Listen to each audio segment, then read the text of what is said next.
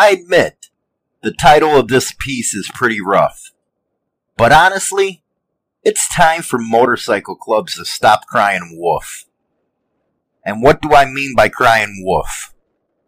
A lot of talk this year regarding motorcycle club profiling. As many know, Insane Throttle Motorcycle Madhouse is a strong supporter of clubs' rights. Sure, there is plenty of motorcycle club profiling happening around the nation, especially down in Texas, where it's the epicenter. On the other hand, though, you have to ask yourself why there is so much profiling happening. Could it be because motorcycle clubs themselves have created the problem? At Insane Throttle, we get hell all the time for publishing the bad going on in the scene. Truth is, if clubs didn't want to be in the news, then maybe they should do something to stay out of the news. This isn't the responsibilities for publishers like Insane Throttle to keep the bad from the public or the biker scene. News is news. Good or bad, that's what is happening in the scene. We receive tons of emails in regards to our daily program, Biker Angle. It runs Monday through Thursday at 7 a.m. Central Standard Time on our YouTube channel, and every Friday on the Biker News Weekly Wrap-Up on Spotify and all major podcasting platforms. So, why is members or supporters so upset with the programming? The biggest charge is Insane Throttle Motorcycle Madhouse is propagandizing the false image of the biker. More importantly, making it seem like all motorcycle club members are criminals. Again, it's not up to the publication or myself to shield motorcycle clubs even though we support their rights. To be honest though, we do not support all the violence in the club scene. Is all the political crap worth a human life? That is the only questions clubs should be able to answer. Don't be upset with us or anyone else for that matter when your club is plastered in the news for something your club was involved in. Don't expect the general biker community to support you when they hear of violence happening. Right now, support in the biker community for motorcycle clubs is about 30%.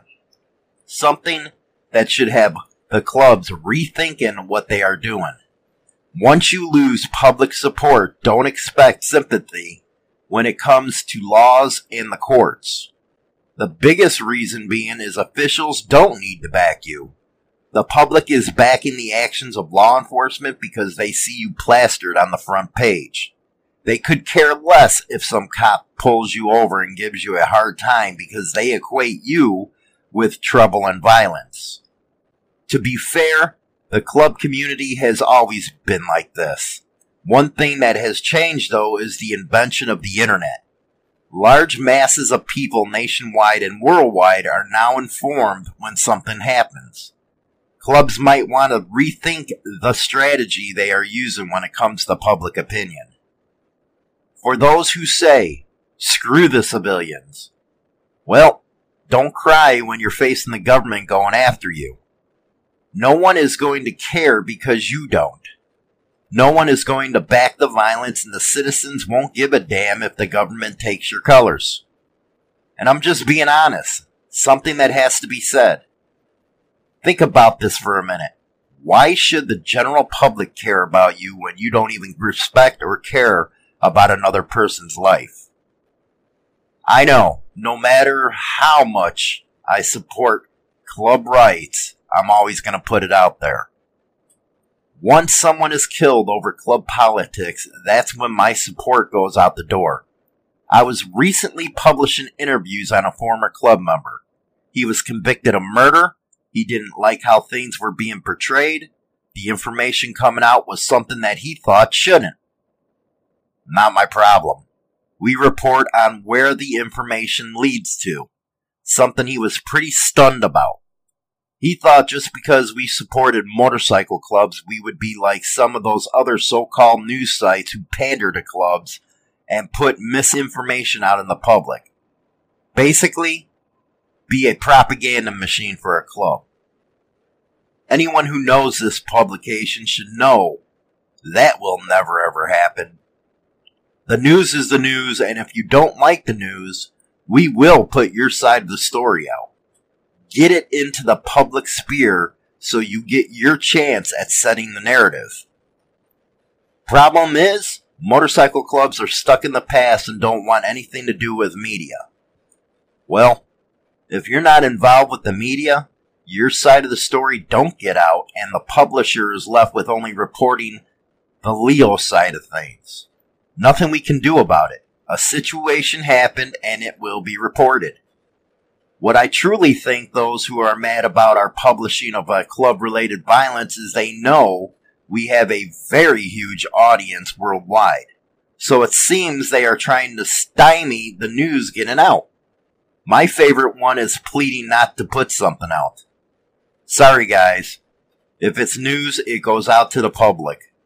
What I suggest is for the club to come together and condemn the actions and put it out in their bylaws. Those who commit acts of violence or put the club in a bad light are on the street. Kick them to the street. Again, that won't happen though. Clubs are set in this mentality that they always have to be the tough guy, have to represent, and they wonder why things go south.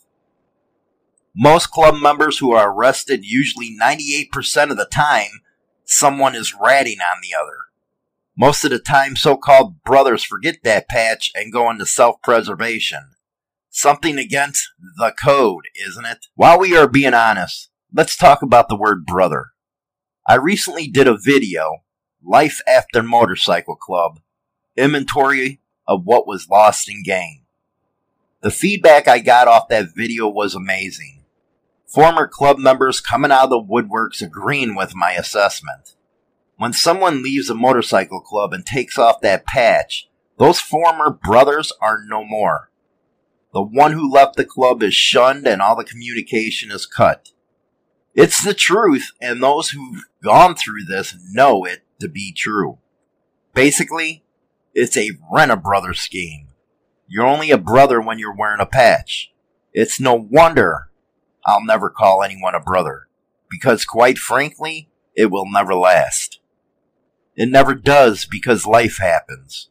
Soon as there is a disagreement or a different route taken, the brotherhood is severed.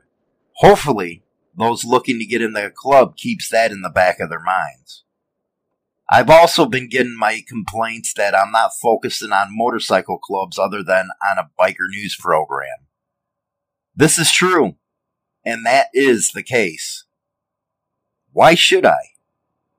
It's a never-ending story of trying to explain why I support motorcycle clubs when they are out doing the stupid crap they are. I've gone to a place where I focus on independence now.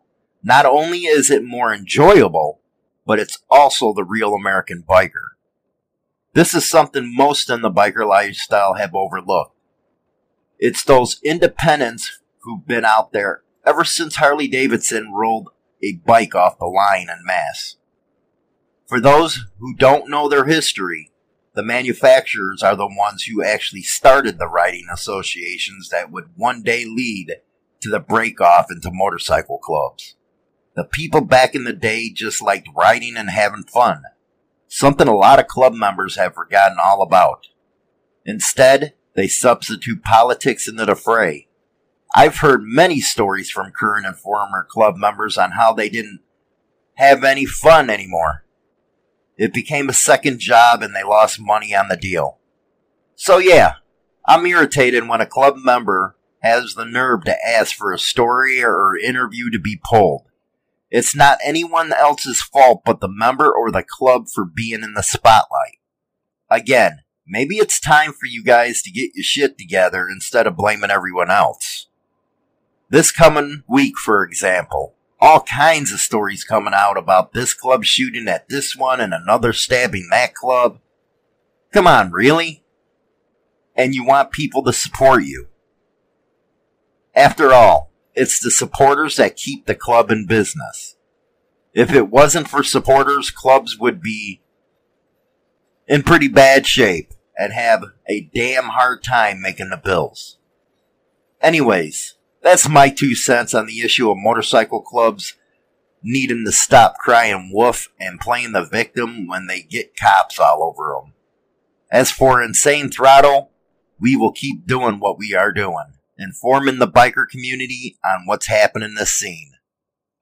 Rock on. Well, that's it for this week's episode of Motorcycle Madhouse. Don't forget to go over to Insane Throttle's new YouTube channel and also get your daily dose of biker news every morning at HarleyLiberty.com. If you haven't done so already, go like the new Motorcycle Madhouse Facebook page. And until next week, I'm James Hollywood Machikari, and remember, keep that throttle cracked wide open.